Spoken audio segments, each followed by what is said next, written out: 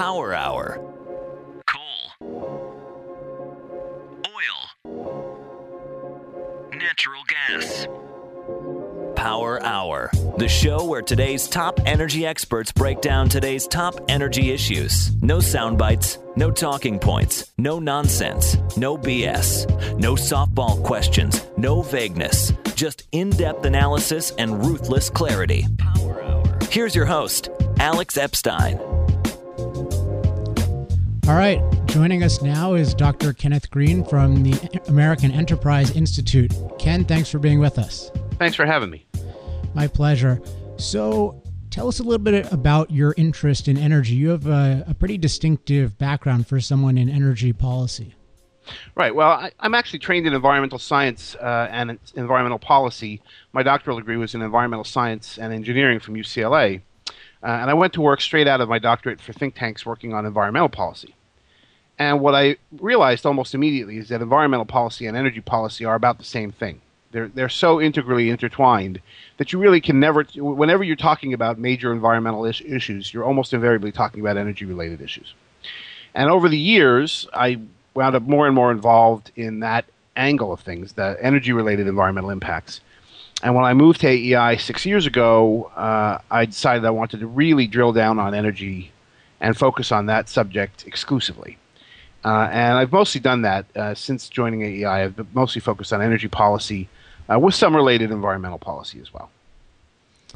So when I visited your office, I don't know when it was, like 6 months ago or so, you gave me this book, which is really cool, called Abundant Energy, the Fuel of Human Flourishing. And the first thing I want to note about it, besides you should go buy it on Amazon, it's pretty cheap, is it's in the Values and Capitalism series, which is interesting because this is a big issue of mine, but a lot of people in energy wouldn't associate themselves with values. It would be more just about pure economics. So why have an energy book in the Values and Capitalism series?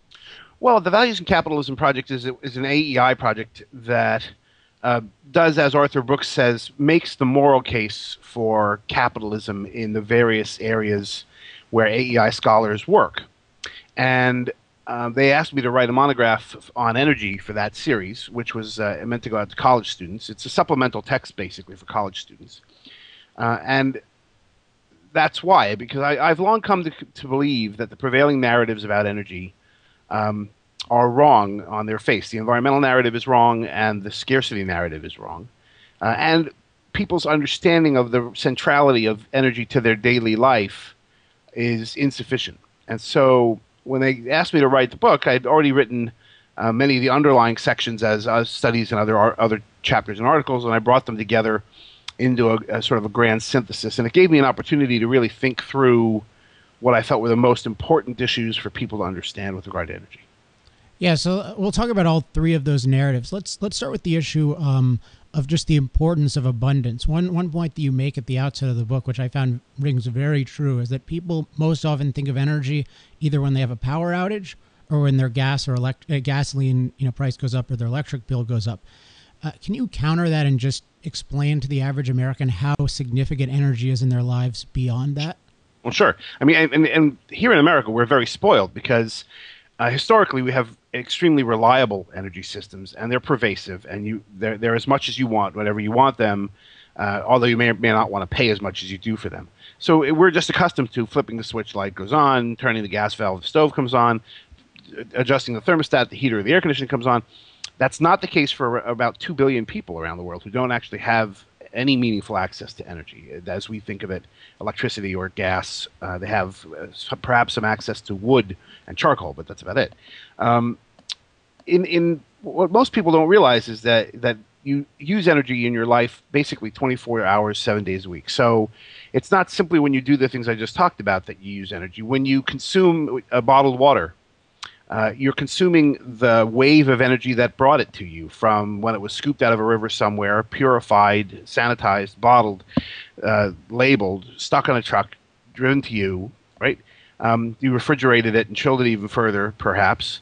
And so you're consuming energy with everything you consume. Food is the same way. We're long past the point where we're just gathering up the food that happens to grow in nature and eating it. Our agriculture systems are highly energy intensive. We dump energy onto the ground in order to grow more crops in the form of fertilizer. And then again, all of those same processing steps bring you that food.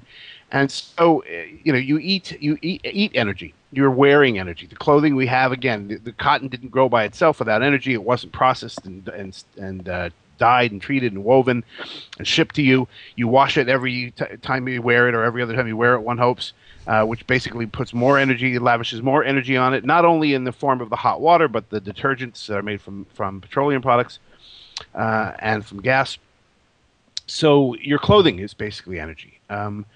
Anywhere you can rest your eye around you is, generally speaking, you're looking at congealed energy. That energy was infused into the product when it was made.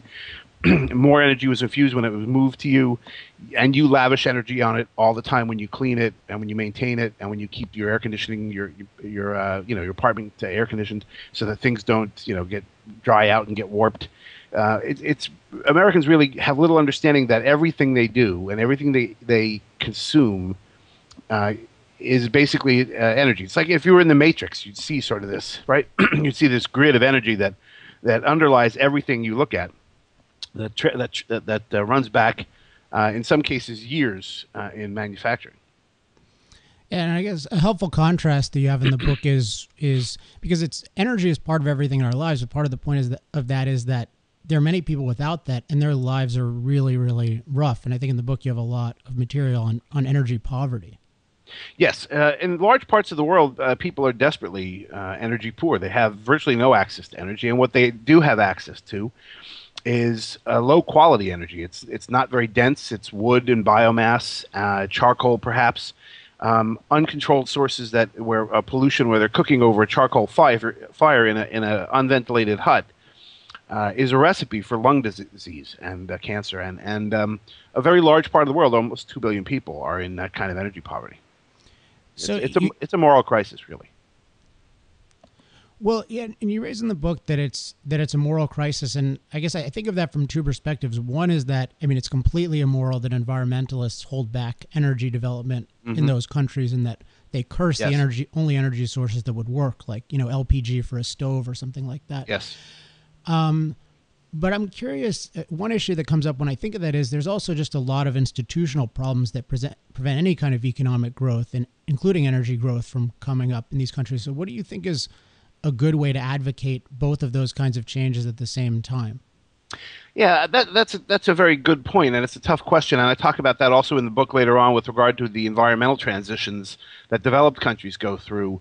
You need the right institutions for people to be able to express their values for energy and their values for environmental protection, and to balance those two things out. And a lot of developing countries don't have those kind of institutions. Since the Obama administration's onset, the United States hasn't really been in the business of promoting democratic capitalism anymore. That sort of got tarnished a little bit. But really, you do have to sort of promote market institutions in these countries if you're going to build the kind of energy infrastructure you need to service those 2 billion people. A lot of the problems are that in much of the world, most of the petroleum, for example, is controlled by state government energy companies. It's not private sector. It's states, and states are notoriously inefficient and don't distribute things particularly efficiently or well.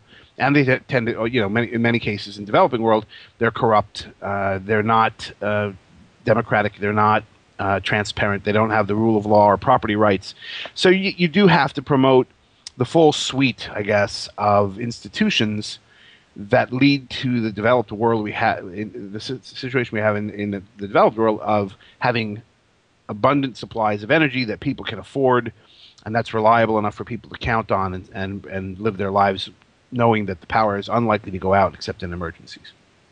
Yeah, it just struck me as you said that about with the transition between the Bush and the Obama administration in terms of what you might call advocating American ideals abroad, which I certainly don't agree with the way the Bush administration did it.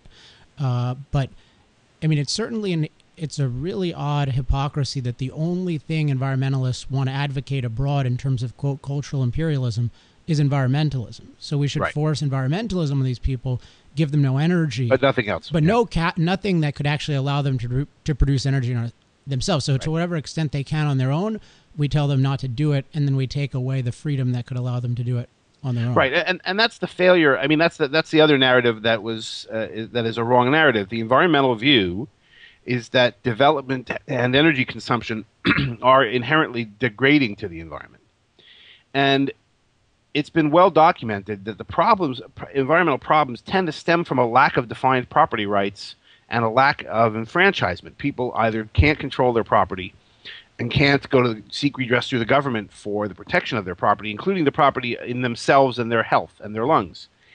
And you're right, environmentalists have one set of values, which is don't impact the environment. They really care very much less about anything involving humans. They're envirocentric, and I'm anthropocentric. I believe people are at the center of what we should be doing. But you're right. What they're doing is unconscionable, trying to block everything from dams to regular gas power plants to liquid natural gas or kerosene stoves in favor of giving really highly intermittent and poor levels of energy. So they'll give you one little solar panel to power a light bulb, to charge a battery and power a light bulb in the evening. That's about and charge your cell phone. And that's the level of energy they're willing to allow those people to have, the developing countries to have. And it's unconscionable, really. Yeah, and they'll brag about it. Yes, they'll brag about having stopped coal plants and stopped dams and having them taken down and destroyed. They're not shy about saying that they don't want the developing world to develop, and they want the developed world to de-develop. Yeah, and you've brought up a couple of times the issue of energy and environment. When I read the book, I found myself agreeing with you 75% of the time, but then agreeing with you have all these fantastic facts about really how energy improves the human environment. And yet I wrote down this sentence just because I didn't want to misquote. Let's see, where is it? You say, most people know that energy production causes significant environmental damage. And then energy is clearly not environmentally benign. Now, you certainly go on to say, you talk about the Kuznets curve, which we'll talk about.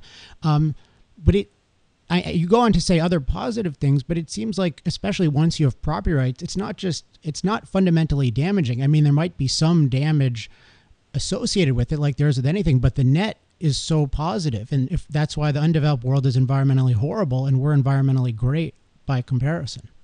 Well, yeah. And again, you have to look at it from the perspective of what's your framework of analysis, right? So if you are just looking at environmental damage, what you see is coal mining, for example, causes significant environmental damage. When you dam a river and you flood an area to make a reservoir, you are causing significant environmental damage.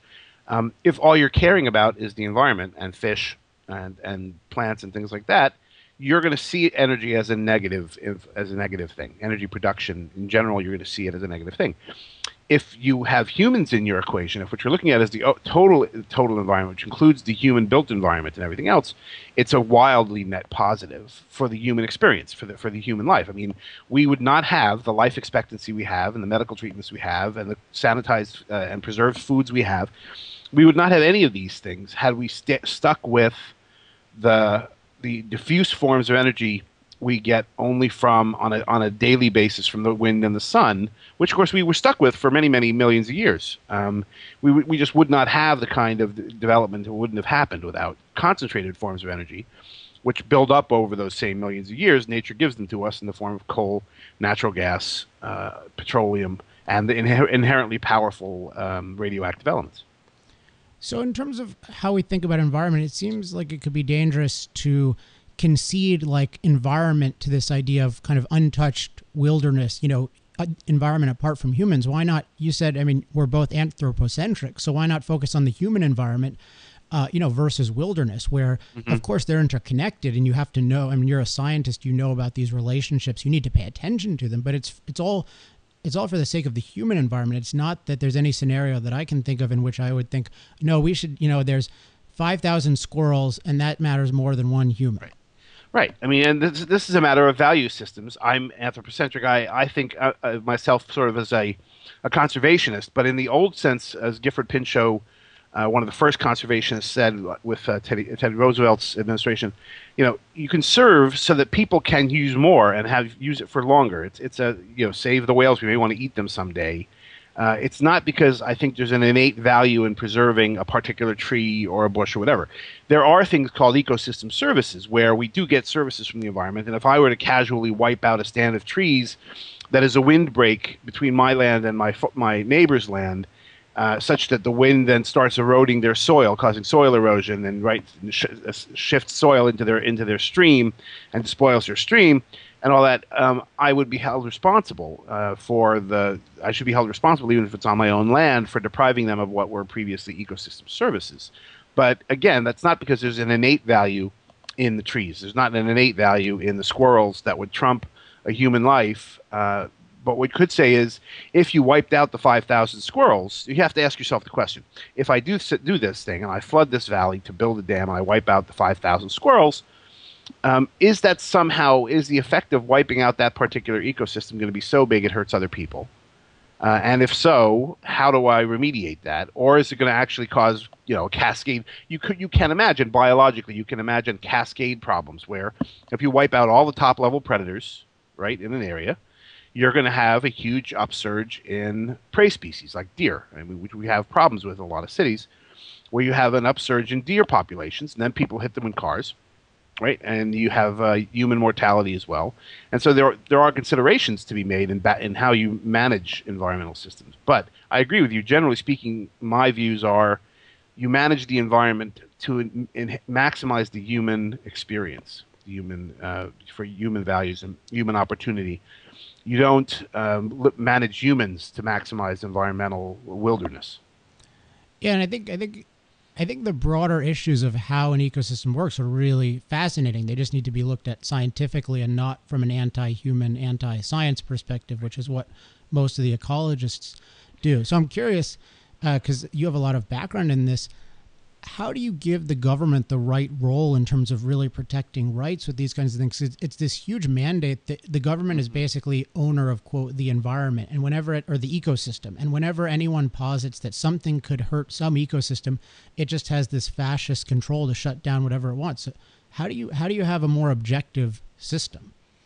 Well, you put your finger on a really a really big problem, which is through the life sciences in general. Of course, one has to start at the beginning, right? In academia in general, people lean to the left, significantly to the left.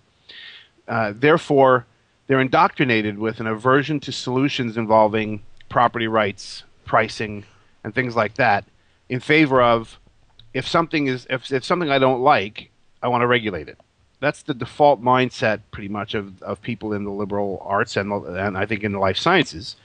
In my experience, at least, certainly in my education, that was the basic mindset of the biologists and the people that I studied with.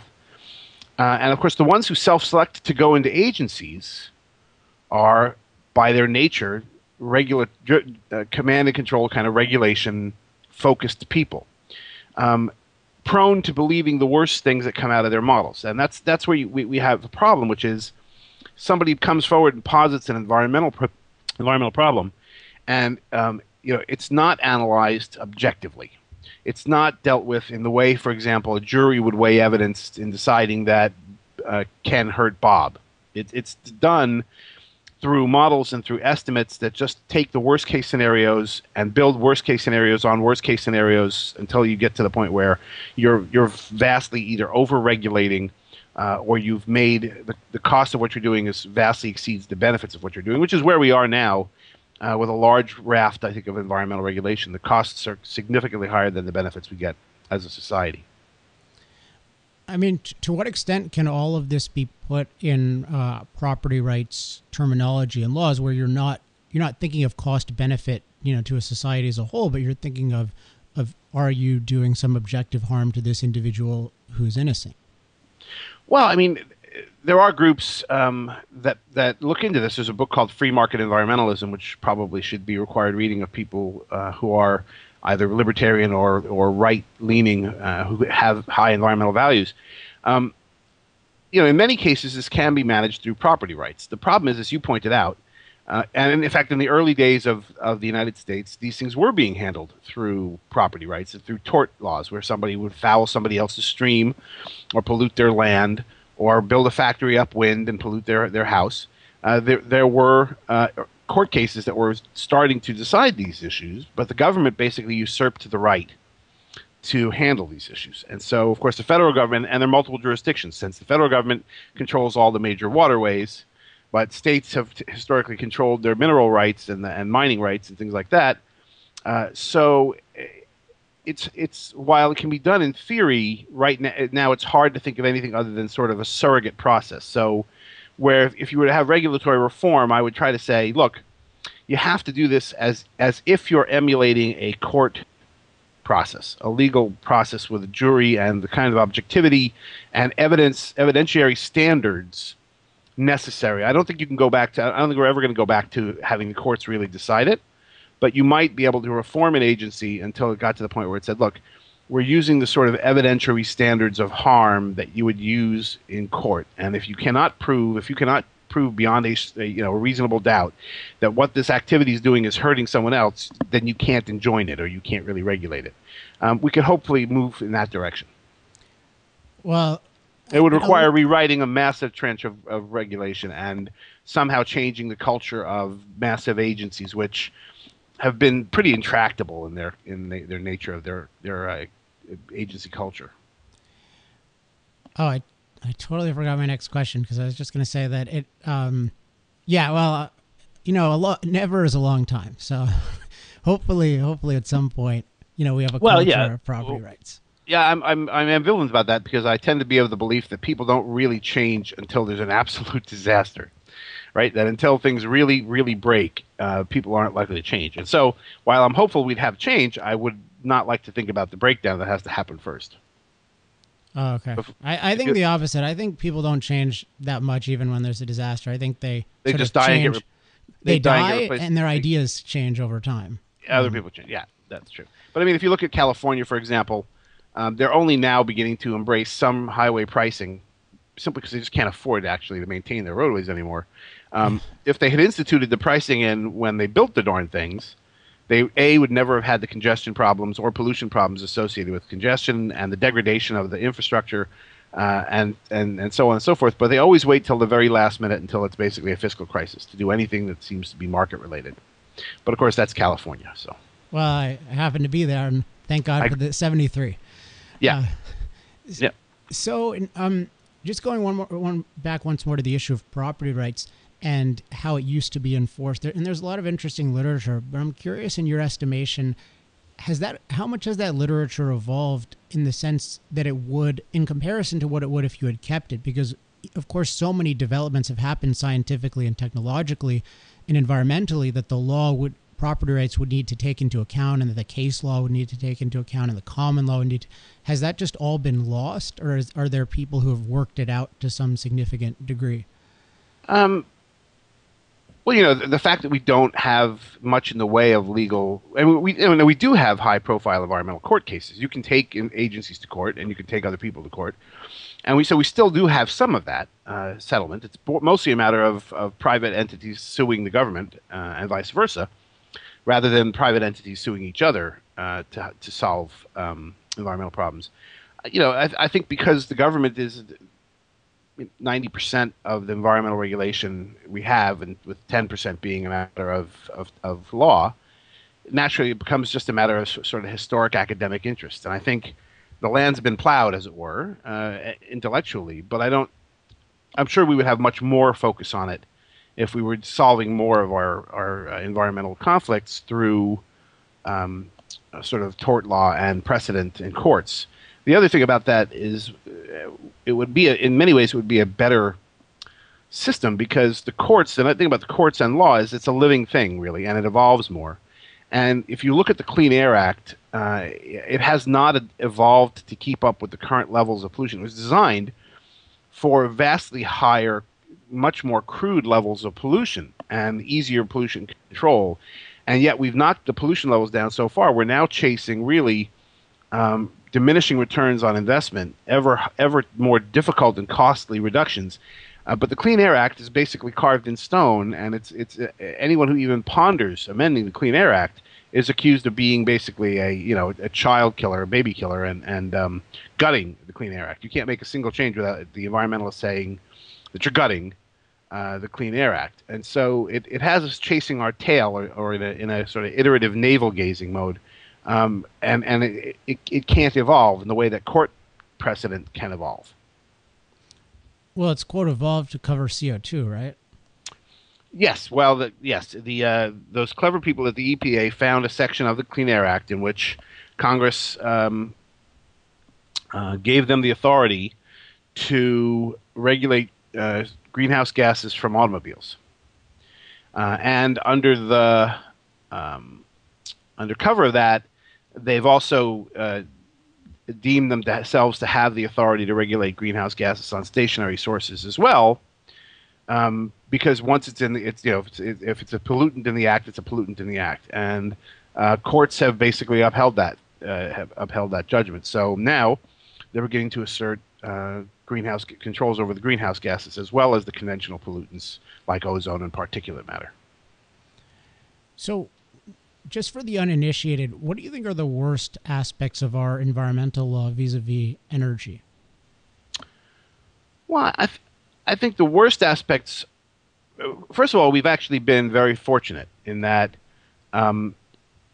we have so much private land in the United States and state-controlled lands, and states have historically controlled the mineral rights and the leasing rights to those properties, that the federal government hasn't been able to do that much in energy policy. They're constantly bemoaning that we don't have a national energy policy. We don't have a national energy policy.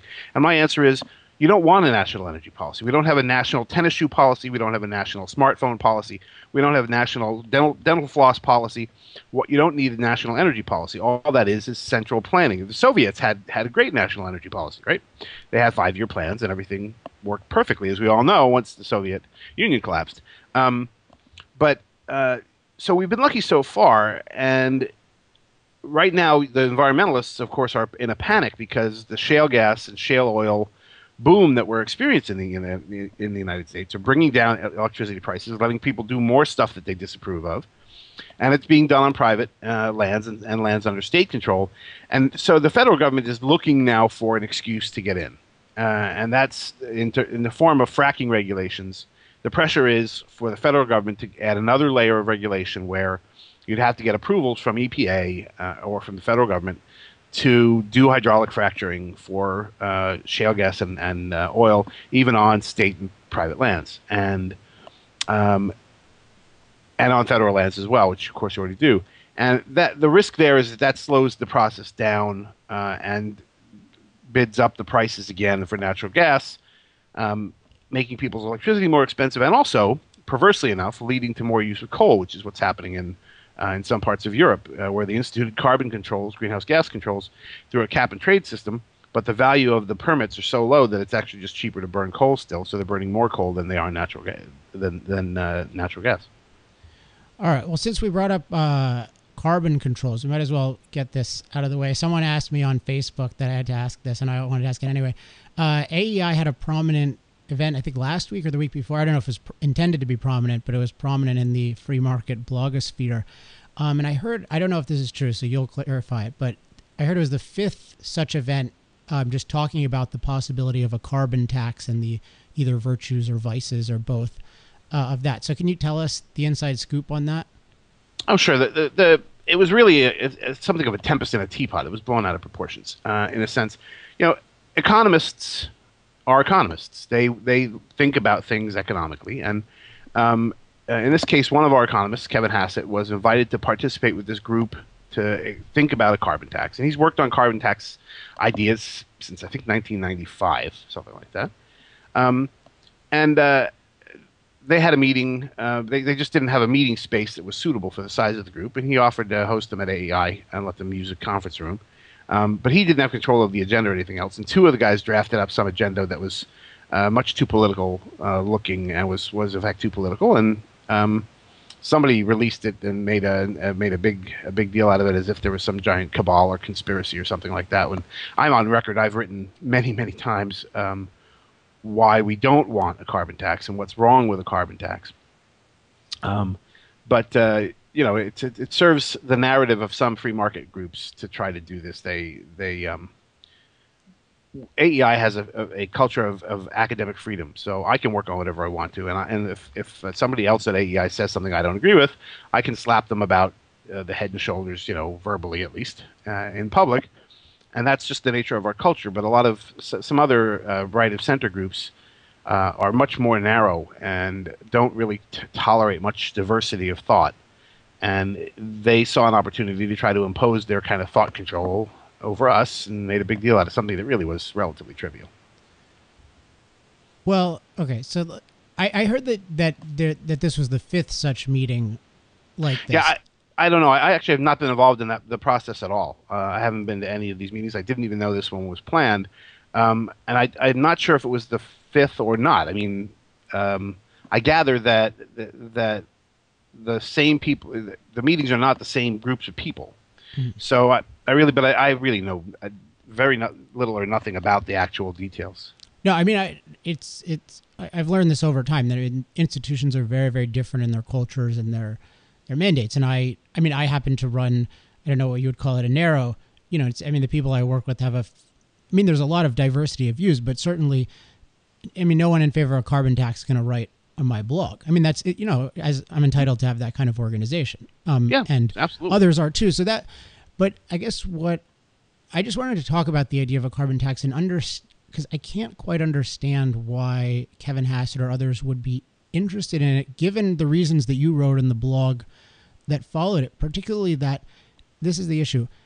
There's no conceivable carbon tax that would actually do anything on their own terms in terms of significantly reducing global greenhouse emissions.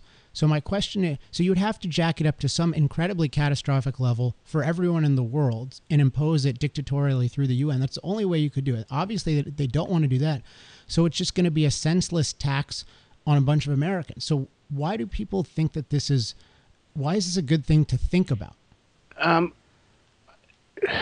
Again, I don't know. I tend to, as I said, I view the carbon tax negatively. You're absolutely right in the sense that you get no environmental benefit from a carbon tax because, especially a unilateral one in the United States, and unless it's a very high carbon tax, you don't see significant reductions. And if you do, you're basically forcing people into a much lower quality of life, much less empowered, literally less empowered quality of life, because it's very, very difficult to reduce greenhouse gas emissions without just reducing energy use. So really what you're doing is putting a tax on energy use. Now, why do they consider it? Well, economists tend to think about things like economic efficiency. And so if you view carbon tax or if you view an energy tax as a surrogate for a consumption tax, and you have the opportunity to take the revenues from a consumption tax and cut back on a productivity tax, production tax, which is like the income tax, payroll tax, corporate tax, etc.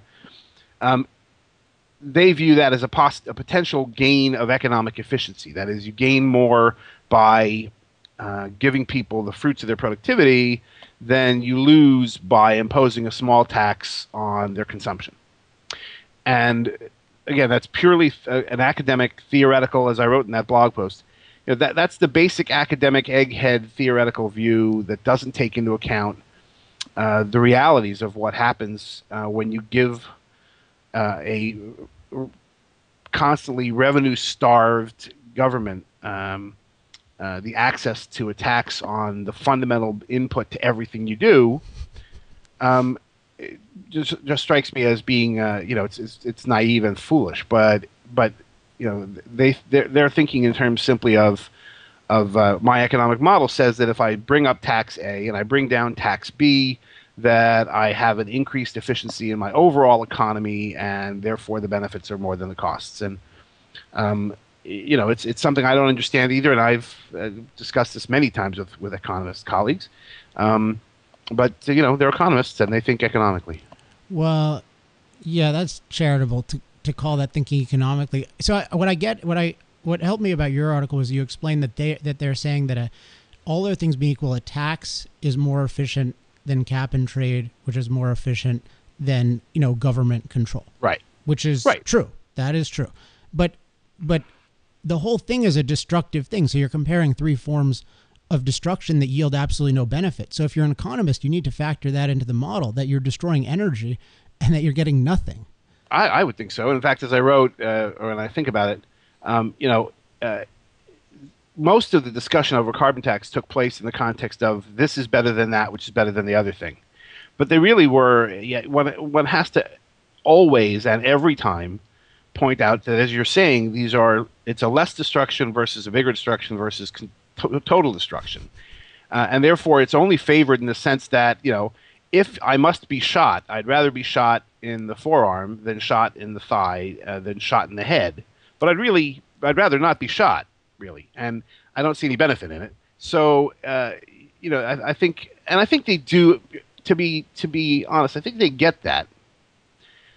It's just that they assume that as a subtext of that the conversation. They simply assume that they're against taxes, they're against increasing taxes because they're conservative, and therefore they're talking about mitigating harms of something. If we're going to wind up in a regulated environment, how do we mitigate the harm done by these regulations? And I think that's the context they think about this in, but they don't always say it. They don't always make it clear. And sometimes it comes across sounding as if they actually are, for the idea, that they think it would be a net good. Well, I think most of them understand it's not a net good, and to a certain extent, something that they can get away with some horse trading and convince liberals and environmentalists to back off on regulation and things if they give them if they give them a carbon tax, which I think is it's not only beyond naive, it's a babe in the woods kind of innocence that because they're not going to compromise. The environmentalists want all of the above. They want cap and trade and regulations and a carbon tax and efficiency standards for cars and efficiency standards for your refrigerator and a smart grid that would let them turn down your hot water heater. I mean, they want all the control over the energy system they can possibly achieve, and they're not going to be satisfied with a price mechanism that they don't have intimate control over what size television you're allowed to have and what label has to go on the box regarding its energy use. Yeah, and speaking of those liberals and environmentalists, I think when they talk about a carbon tax, part of what they're trying to get away with, and this speaks to one of my favorite parts of your book, is the idea that it's just a fairly minor difference between hydrocarbons and solar in intermittent sources like solar and wind. Just maybe if you just added 50 cents to the price or $1 to the price per gallon of gasoline, then somehow solar power would be, I don't know how it's going to be driving our cars, but by some sort of magic. And could you speak to the issue of reliability, which is a big focus of the book, and how that damages solar and wind in terms of their effectiveness? Well, right. There are several things involved here. First is the environmentalists pretend or assume that renewables, wind and solar power, have features that they don't. So they assume that their cost will come down over time because invoking a standard cost curves for manufactured goods. But that doesn't take into account the fact that they use large quantities of rare elements. And when you use large amounts of rare things, costs go up. They don't come down. If you use more and more of the rare earth elements used in the magnets and the generators and the circuitry, you're going to have increased or constant costs. You only get cost reductions if it's a matter of learning how to manufacture things more efficiently. When your primary driver is the cost of the thing itself, you don't see those kind of cost reductions. Another thing they presume is that this can be scaled up in a meaningful way, and that people will tolerate the consumption of tens of thousands of hundreds of thousands of acres of land to be dotted with giant wind turbines and solar cells, which the public has not shown any disposition to do. They'll accept some of these things, but not a lot. And of course, even if you're managing to develop the best sites first, you're going to get diminishing returns on your investment, because each one that has if you build in the windiest places first, the next installation is going to be in a less windy place. Therefore, you'll get less power out of it. And the same with your solar areas, because they like to talk about sunlight as being infinite and wind as being an infinite resource. But just like oil, there are some places where there's more of it and some places where there's less of it. Now, on that question of reliability, this is where it comes in, which is because the wind, you can control your output for your coal power plant, right? You can control the output for your gas power plant and your nuclear plant. You get on a keyboard, you put in some adjustments to the speed of the generators and how much fuel you're using. Largely speaking, these are controlled sources that are highly reliable, unless you have a giant storm, as we did here in the D.C. area, that takes out a zillion generators, which you never expected. But you can't control the wind, and you can't control the sun. And in fact, the wind at least blows mostly when you don't need the energy at night, and the sun is often unreliable when you need it the most during the heat of the day in the afternoon, or the wintertime when it's really, really cold. So what has to happen is for every megawatt of wind or solar power you have in your system, you have to have on-demand backup power to replace it in order to maintain the stability of the power strength in your electrical grid. So clouds come overhead, blot out your solar. You have a storm, it blots out your solar power installation. You have to immediately kick in a natural gas or coal-fired plant in order to make up for it. And you can do that when you have a small percentage of your power based on wind or solar power. You can handle that. But as you start getting toward 4, 5, 6, 8%, what you wind up trying to do is juggle so many different power surges that your stability becomes such that you start dancing around blackouts and brownouts and shortages in your electrical system, and you impair the stability of the grid. Now, the environmentalists propose solving that by giving them even more power over your life. So they want their smart grid, which would bring power from point A to point B and so forth. But again, all of these things distort energy markets, for one thing, and simply assert more and more control over your life. Basically, what they want is when your power plant goes out, when your solar power plant goes out, you're just not supposed to use any energy. Yeah, it's this. The whole smart grid is this sort of duplicitous blend of this allegedly amazing energy networking technology where you have a wind in the Midwest restoring power to you in DC when it goes out. Somehow Right. There's no transmission loss in that whole equation with the very real phenomenon of them turning down our thermostats or up our thermostats in California, which is really what the smart grid is about. Right. Well, and of course, they don't talk about the fact that if you want to build this giant smart grid to move transmission from West Texas to D.C., you're talking about thousands of miles of high tension lines across lands that they probably won't give you permission to make in the first place. And so this is something environmentalists do all the time, which is they propose a solution that they really intend to oppose. Right. So they know that when it comes to on the ground fights, when they say we can replace 30% of our energy with wind, they know they're never going to let you get there because the local fights are going to stop it between NIMBYism and environmentalism. They know you're not going to get there. That's what they want, because what they really want is to force you to cut back, say 20 or 50 or 180% on the energy you use entirely, and live in a much more primitive manner. So they tend to propose red herrings, knowing that they actually aren't going to give them to you, unless there are things like you said, power grabs, which they will do to turn your thermostat down, and pull the power back out of your plug-in hybrid car in the afternoon if they need it for more air conditioning use, and things like that, without compensating you. Of course, you'll pay for the power to charge the car. They're not likely to pay you the same rate to draw the power out of your car. Right, to power air conditioning. It's a way of them raising both revenue and control, and those things you can count on with great predictability, getting through governments and into reality.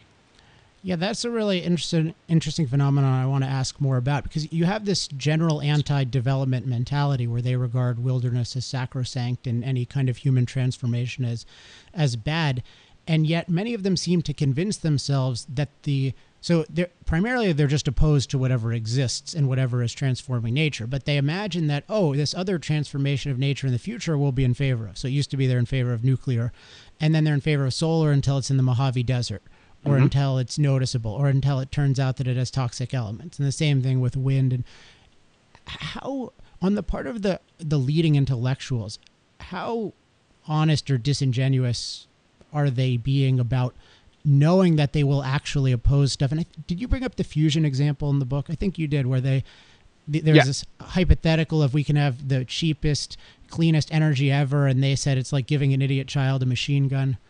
Yeah, at one point when we thought we were on the brink of cold fusion, about 20 years ago now, I think it is, that was the environmentalist perspective, which is free energy for people would be utterly destructive of the environment. It would be the worst thing that could ever possibly happen.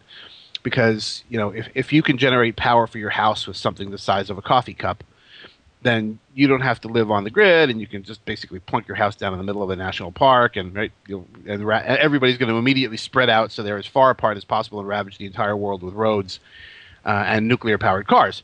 And it's how sincere do I think they are? I as I said, I mean, one hates to impose or impart judgments of other people's sincerity, but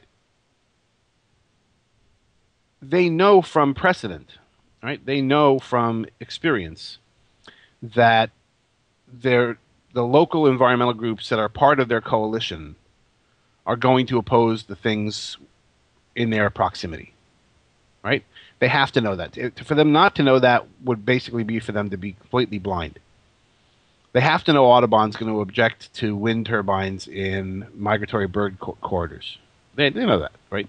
They have to know that river keepers are going to object to low power hydro in rivers, which they propose sometimes as a solution. They know that wildlife groups are going to oppose the lopping off the tops of cactus in the Mojave Desert for solar panels, and the ones who want to save the kangaroo rat and the desert tortoise. They know that at the local level, every single installation is going to be challenged on environmental grounds, and so I have to assume that they're insincere and that they are intentionally pushing a technology that they know will not be deployed at the scale that they claim it will be deployed at, and that means forced conservation, forced rationing. The example I think of in this connection is Al Gore when he gave that speech in 2008 where he said we should get off all fossil fuels in 10 years, which fortunately was not implemented or has not been implemented yet. We'll see what the second Obama administration tries to do. But he advocated prominently geothermal, which just seems like such a joke that Al Gore would actually that in reality Al Gore would be in favor of this massive drilling of these incredibly deep holes all around the earth. Mm-hmm. Well, yeah, I mean, and the other reason it's insincere is that if you look at where most of the geothermal resources are, they're already natural parks. The national parks, they're protected lands, and so we're not going to install a geothermal plant in Yellowstone, right? You had to know that. And the number of places where you can actually get the energy. This is the problem with the natural resources, is that they're clumpy. Things like geothermal, it's available in some parts of the place, but most people don't like to live over bubbling fumaroles and near volcanoes and things like that. So we're back to the transmission thing. Do you move the power hundreds of thousands of miles to a population center, and will they let you? So examples are in California, for instance, they wanted to build they wanted solar farms in the Mojave or in the desert in the inland valleys of California and move the power out to the cities. The problem is, between the inland valleys and the major cities are lots of state parks and natural resources that nobody wants to run power lines through. And so they're being balked because nobody's going to run power lines through the Anza Borrego National Forest down toward Southern California, Anza Borrego National Park. Nobody's going to do that. And so they're again, it's a matter of insincerity. They know that they're not going to let you have the power, that the end game is for them to say, well, what you have to do is conserve. Unplug all of your devices. Don't let anything have a basic power drain when it's not in use. Keep your lights off, all fluorescent bulbs, right, etc. Low power washing machines. Dry your clothes on a line, etc., etc., etc. That's what they really want. But they know if they simply came out and told people that, people would reject their agenda.